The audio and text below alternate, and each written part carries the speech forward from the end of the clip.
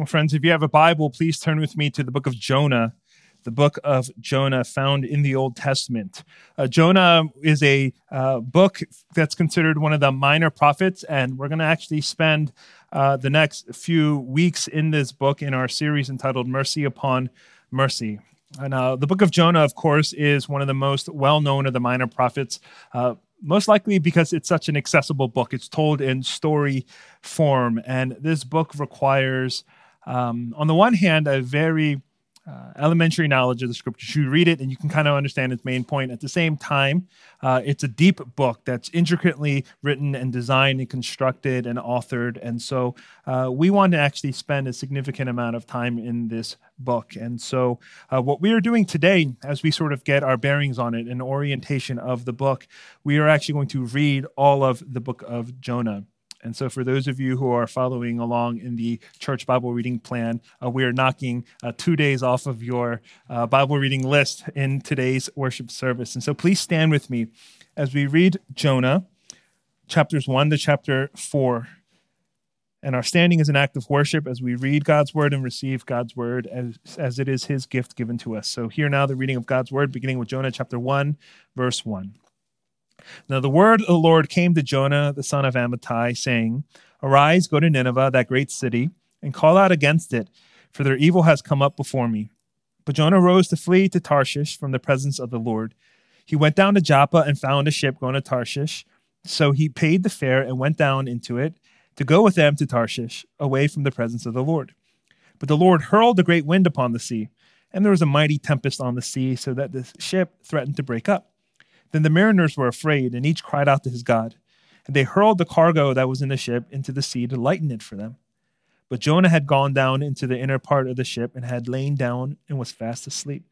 So the captain came and said to him, What do you mean, you sleeper? Arise, call out to your God. Perhaps the God will give a thought to us that we may not perish. And they said to one another, Come, let us cast lots that we may know on whose account this evil has come upon us. So they cast lots, and the lot fell on Jonah. Then they said to him, Tell us on whose account this evil has come upon us. What is your occupation, and where do you come from? What is your country, and of what people are you? And he said to them, I am a Hebrew, and I fear the Lord, the God of heaven, who made the sea and the dry land. Then the men were exceedingly afraid and said to him, What is this that you have done? But the men knew that he was fleeing from the presence of the Lord because he had told them. Then they said to him, What shall we do to you that the sea may quiet down for us? For the sea grew more and more tempestuous. He said to them, Pick me up and hurl me into the sea. Then the sea will quiet down for you, for I know it is because of me that this great tempest has come upon you. Nevertheless, the men rowed hard to get back to dry land, but they could not, for the sea grew more and more tempestuous against them. Therefore they called out to the Lord, O Lord, let us not perish for this man's life, and lay not on us innocent blood, for you, O Lord, have done as it pleased you. So they picked up Jonah and hurled him into the sea, and the sea ceased from its raging. Then the men feared the Lord exceedingly, and they offered a sacrifice to the Lord and made vows. The Lord appointed a great fish to swallow up Jonah, and Jonah was in the belly of the fish 3 days and 3 nights. Then Jonah prayed to the Lord his God from the belly of the fish, saying, I called out to the Lord out of my distress, and he answered me. Out of the belly of Sheol I cried, and you heard my voice. For you cast me into the deep, to the heart of the seas, and the flood surrounded me. All your waves and your billows passed over me. Then I said, I am driven away from your sight, yet I shall again look upon your holy temple. The waters closed in over me to take my life. The deep surrounded me. Weeds were wrapped about my head at the roots of the mountains. I went down to the land whose bars enclosed upon me forever. Yet you brought up my life from the pit, O Lord my God. When my life was fainting away, I remembered the Lord, and my prayer came to you into your holy temple. Those who pay regard to vain idols forsake their hope of steadfast love. But I, with the voice of thanksgiving, will sacrifice to you. What I have vowed, I will pay. Salvation belongs to the Lord. And the Lord spoke to the fish and vomited Jonah out upon the dry land.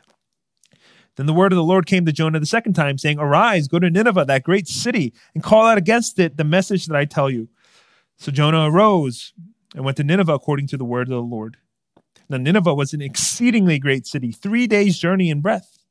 Jonah began to go into the city, going a day's journey, and he called out, Yet 40 days, and Nineveh shall be overthrown. And the people of Nineveh believed God. They called for a fast and put on sackcloth from the greatest of them to the least of them. The word reached the king of Nineveh, and he rose from his throne, removed his robe, covered himself with sackcloth, and sat in ashes. And he issued a proclamation and published through Nineveh, by the decree of the king and his nobles, let neither man nor beast, herd nor flock taste anything. Let them not feed or drink water, but let man and beast be covered with sackcloth, and let them call out mightily to God. Let everyone turn from his evil way and from the violence that is in his hands. Who knows? God may turn and relent and turn from his fierce anger so that we may not perish. When God saw what they did, how they turned from their evil way, God relented of the disaster that he had said he would do to them, and he did not do it. But it displeased Jonah exceedingly, and he was angry. And he prayed to the Lord and said, "Oh Lord, is not this what I said when I was yet in my country? That is why I made haste to flee to Tarshish. For I knew that you are a gracious God and merciful, slow to anger and abounding in steadfast love and relenting from disaster. Therefore now, O Lord, please take my life from me, for it is better for me to die than to live." And the Lord said, "Do you do well to be angry?" Jonah went out of the city and sat to the east of the city and made a booth for himself there. He sat under it in the shade till he should see what would become of the city. Now the Lord God appointed a plan and made it come up over Jonah, that it might be a shade over his head, to save him from his discomfort. So Jonah was exceedingly glad because of the plan. But when dawn came up the next day, God appointed a worm that attacked the plant so that it withered. When the sun rose, God appointed a scorching east wind, and the sun beat down on the head of Jonah so that he was faint. And he asked that he might die and said, "It is better for me to die than to live." But God said to Jonah, "Do you do well to be angry for the plant?" And he said, "Yes, I do well to be angry enough to die."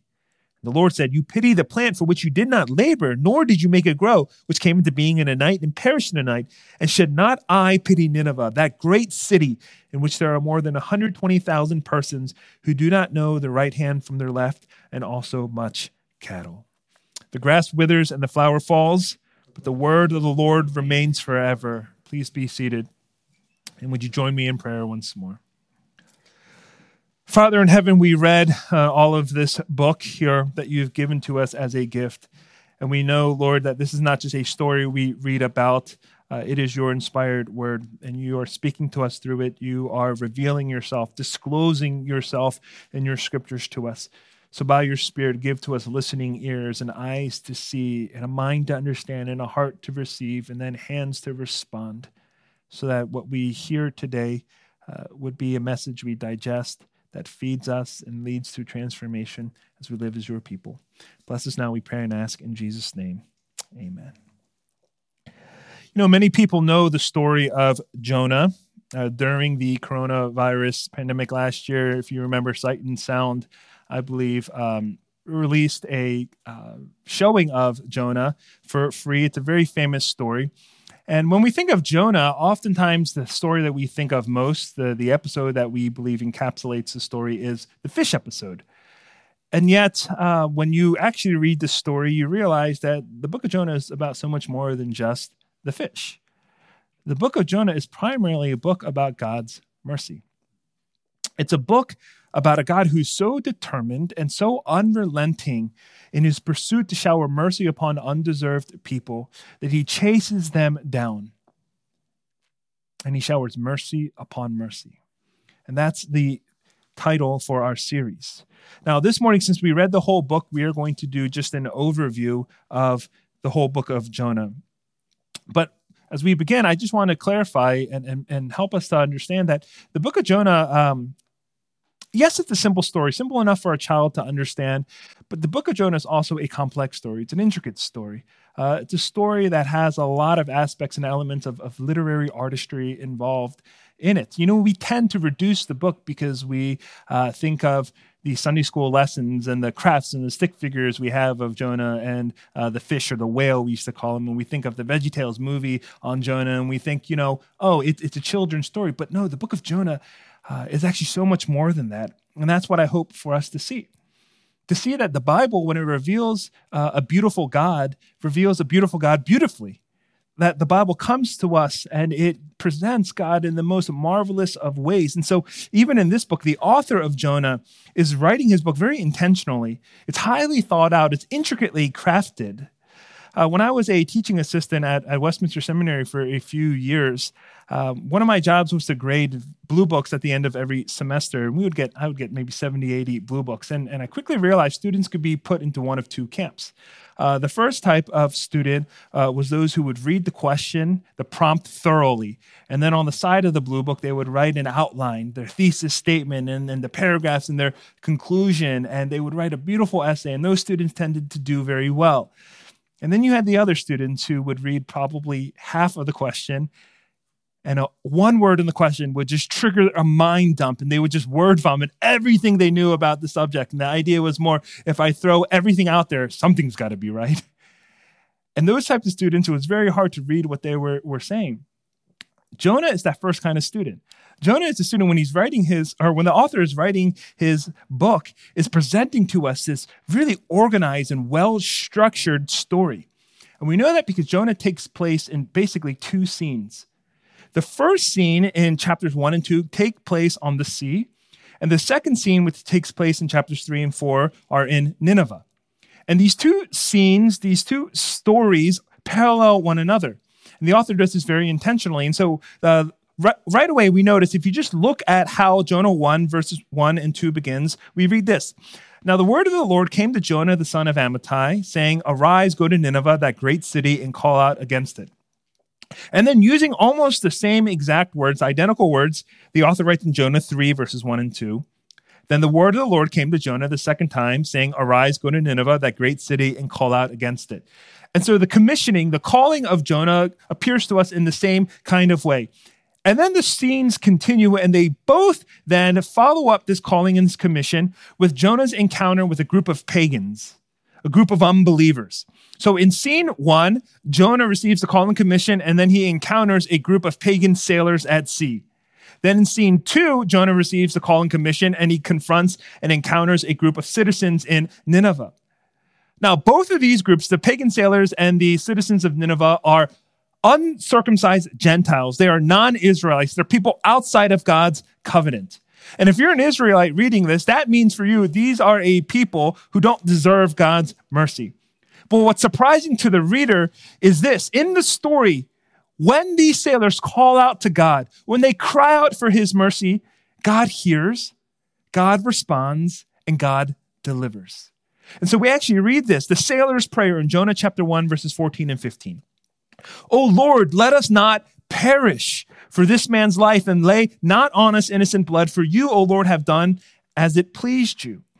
And then a very similar prayer or very similar proclamation issued by the king of Nineveh in chapter 3, when he says, "Let everyone turn from his evil way. Who knows, God may turn and relent and turn from his fierce anger so that we may not perish." So they're calling out to God. They're wondering, will the Lord save us from perishing? And how does God respond? Well, in chapter 1, we read, "So they picked up Jonah and hurled him into the sea, and the sea ceased from its raging." That God calmed the sea. We learned this last week when our intern Paul preached about God's command over the seas. God calmed the sea and delivered them. And then in chapter 3, we read, when God saw what they did, how they turned from their evil way, God relented of the disaster that he had said he would do to them. And so far, what we have in the two parallel scenes is Jonah, who is called and commissioned by God. Jonah, who encounters these pagans. These pagans cry out to God in mercy, and God responds and saves them. And that would be a surprising lesson for the ancient Israelite, that God is abundantly merciful, not only to his own people, but to all people who cry out to him in faith and repentance. And that's very good news. That's very important news.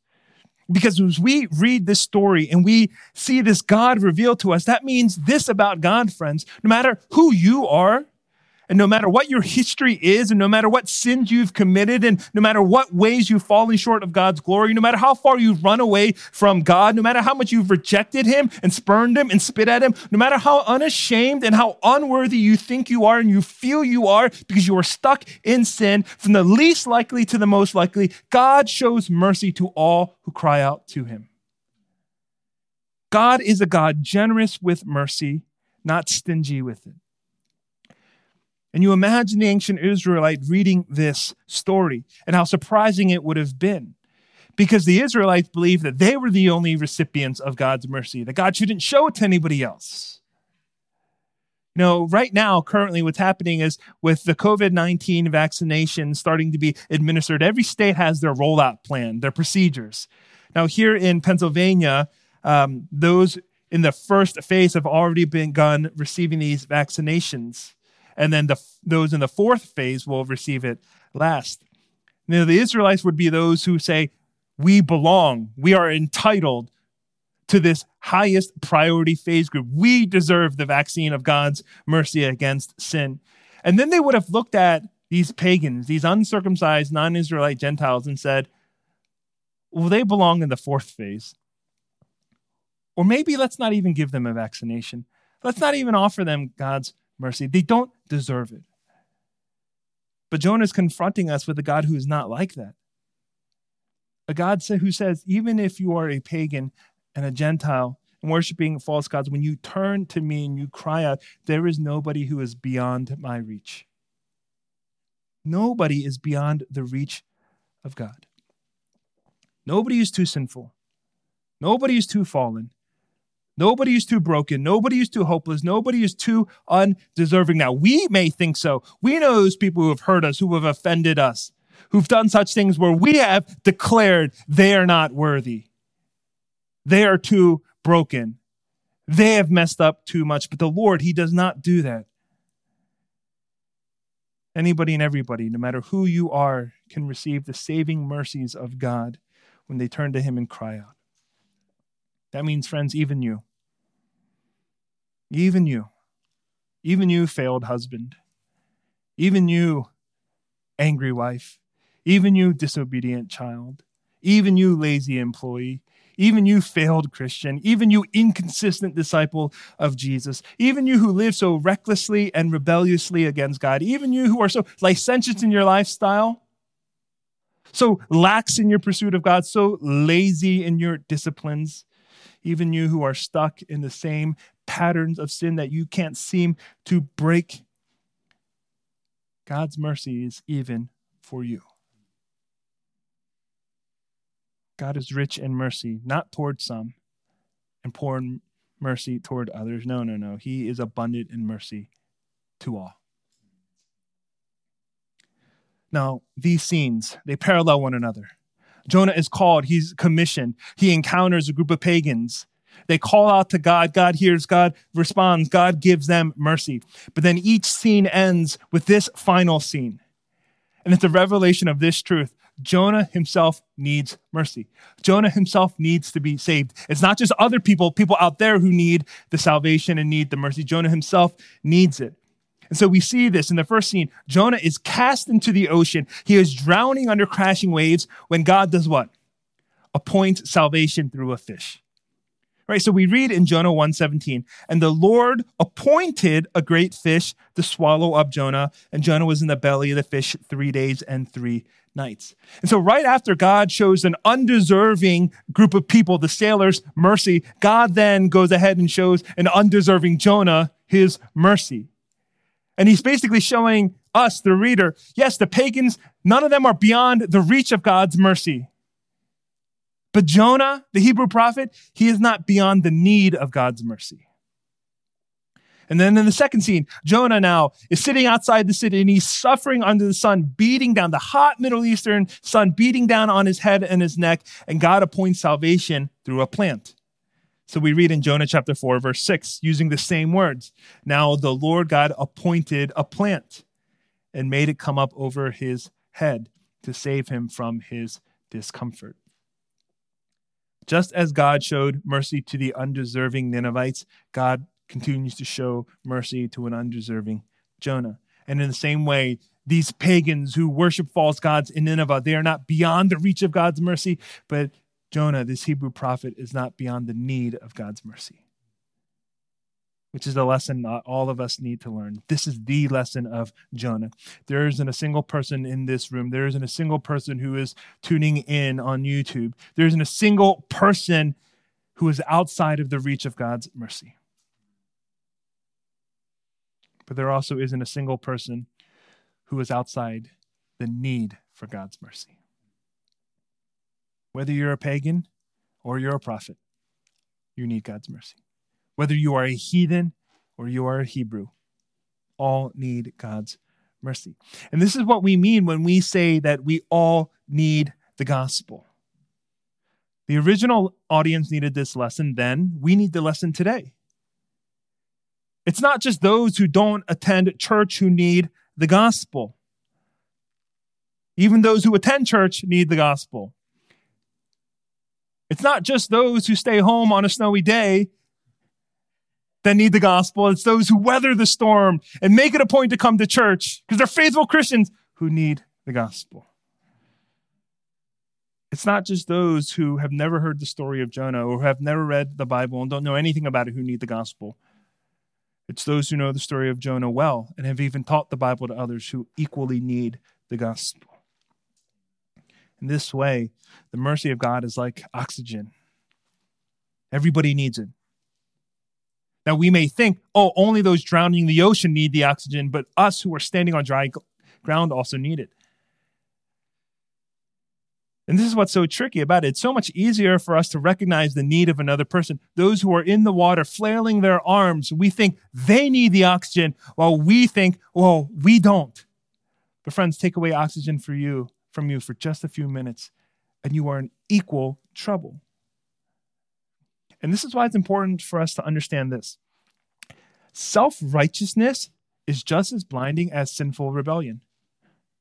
Sometimes it's even worse when we're self-righteous.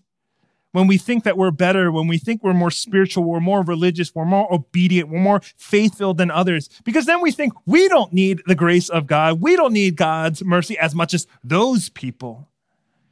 And the book of Jonah is exposing that. The shortcomings of both, the irreligious, immoral approach to God. Those people, they need God's mercy, but also the religious, moral people, they need God's mercy too. And in this way, the book of Jonah is very interesting because it parallels another story in the scriptures. I won't tell you quite yet, but try to piece it together. Now, in chapters 1 and 2 of Jonah, you have a disobedient prophet who refuses to listen to God. He wants nothing to do with God, and so he takes what money he has, he goes down to the boat, he pays his fare, and he goes as far as his money will take him. But God doesn't give up on him. God pursues him. God hunts him down, not with scent and smell, but with sea and storm, and God chases him down, and he restores him. Then in the next scene in Jonah, chapters 3 and 4, they're about an obedient prophet who listens to God, who obeys God in every way, but is still so far away from God. That he is near God, but he's spiritually distant because it doesn't understand God's heart. So there he stands outside this city. In this city where people are celebrating God's mercy now that he saved them, he's outside the city, disgusted with God's display of mercy, thinking those people are undeserving, angry at God. In fact, he actually says in Jonah 4, verse 9, yes, I do well to be angry enough to die. But God doesn't smite him for his arrogance, but he teaches him this lesson about mercy. Now, does that sound familiar to you? One scene is about a man who disobeys, runs away, and yet is restored to God. The other is of a man who obeys and stays, but is angry at God for showing somebody else mercy. In fact, he leaves the city, he stands outside, and he is angry. It sounds a lot like the parable of the prodigal son in Luke 15. The younger brother who ran away from home and yet is restored to the father, received in grace and mercy. The elder brother who stays home, obeys, doesn't go anywhere. But when this runaway is shown mercy, leaves the party, stands outside the house and is angry at his father. How dare you show mercy to others? You see, the parallels in this story are not because Jonah is somehow predicting Luke 15 in the parable, but because the dynamics of the gospel are the same. The good news of Jesus Christ has always been for these two groups of people. It's always been for the immoral, the disobedient, the rebels, and the runaways. It's also been for those who have been moral and obedient and religious and church-going. You see, on the one hand, you have people who want to escape God's control. And so what do? They try to avoid God. They avoid God by living life however they want to live. They pursue everything they want to pursue. On the other hand, you have people who still want to avoid God's control, but they don't try to avoid God. They try to avoid sin. They do everything God wants, but in that way, they keep God at an arm's length. You see, in the end, whether you're filled with sinful rebellion or you're filled with self-righteousness, both need God's mercy. Some of you are living in sinful rebellion, and you need the encouragement this morning that you are not beyond the reach of God's mercy. But others of you are living in self-righteousness. The spirit of Jonah is at work in you, and you need the encouragement that you are not beyond the need of God's mercy. And friends, a lot of us, we sense that spirit of Jonah in us, don't we? Let me just highlight 3 ways in which we see it. The first way it evidences itself is when you think you deserve God's mercy while others don't. If anyone deserves a second chance, it's me, not them. Which is why we think, oh, when I sin, I should be easily forgiven by God, but I have every right to withhold forgiveness for this person. Is when we think, oh, God shouldn't be offended by the wrongs we do, but we have the right to be so offended when others wrong us. We think God should be patient with us an infinite amount of times. But we don't need to be patient with anybody any amount of time.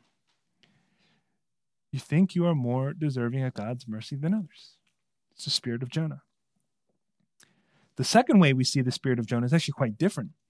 It's manifested when you think that others need God's mercy while you don't. And when this is the case, others have really bad sins, but you're just mostly good and you occasionally mess up. You think other people, they're the ones who desperately need God's grace and mercy. But I just need a little bit of patience, a little bit of understanding. And that's because others sin while I just slip up. And as a result, the spirit of Jonah manifests itself when you are giving prayer requests, because your prayer requests are never about you and your struggles, and they're always about another person and what they need help with and how they need God's fixing and how they need God in their life. But I'm fine. I'm okay. I can take care of myself. The third way we see the spirit of Jonah at work is when you're extremely critical and judgmental of others. You lack the grace and mercy toward others that you've received freely from God. So you condemn quickly. You judge harshly. Forget about whether people have lived up to God's standard or not. They failed my standard. They have not met my bar, my measure. I have the right view about this. How can they be so blind? I have enough faith to do this. Why is yours so lacking? I have the resolve to do and say what needs to be done and said. Why can't you muster up the courage like me? See, the spirit of Jonah is so alive in us. Even today, we see it in this obedient, rule-keeping, mission-going Jonah, but even he needs mercy. And it's reminding us that, friends, every single one of us, we need God's mercy too. So what is the main lesson of the book of Jonah? Here it is. There is no unrighteousness in you that puts you beyond the reach of God's mercy. No matter what you feel about yourself, no matter what others have told you, even the accuser and the enemy, there is no unrighteousness in you that puts you beyond the reach of God's mercy. His arm goes further than you can run away. And at the same time, there is no self-righteousness that you can produce in yourself that puts you beyond the need of God's mercy. But the good news is this, that in Jesus Christ, God offers you mercy upon mercy. You see, God showed his mercy to disobedient Jonah by appointing a fish to save him. Jonah chapter 1, verse 17. God showed his mercy to obedient Jonah by appointing a plant to save him. Jonah 4, verse 6. But both fish and plant were pointing to the ultimate way that God has shown you and me mercy. And that's by appointing to us his one and only Son, Jesus, to save us. For Apostle Peter is preaching in Acts chapter 3 when he says, "Repent therefore and turn back that your sins may be blotted out, that times of refreshing may come up from the presence of the Lord, that he may send the Christ appointed for you, Jesus." A fish may be able to save you from drowning in the sea. A plant may be able to save you from burning under the hot sun. But only Jesus can save you from drowning the ocean of your sin and save you from the burning wrath of God's holiness against us. You see, Jesus came. He was sent by God. As God appointed a fish, as God appointed a plan, he appointed the coming of his Son to come and die for our sins, to take our punishment, so that when you and I and every one of us call out to God in mercy, we who do not deserve to be heard will be heard. Our God will respond. Our God will save. Friends, if you are ashamed, if you are guilt-ridden, if you wake up and declare acknowledgement of all of your failures, turn to God. Ask him for mercy, and he will pour it out abundantly in Jesus Christ. Friends, if you are absorbed and clinging to your self-righteousness, standing on the pedestal in which you look down at everybody else, turn and ask God for his mercy, and he will also shower it abundantly on you in Jesus Christ. You see, friends, to all who look to Jesus, that is his offer and that is his promise. Mercy upon mercy. Let us pray.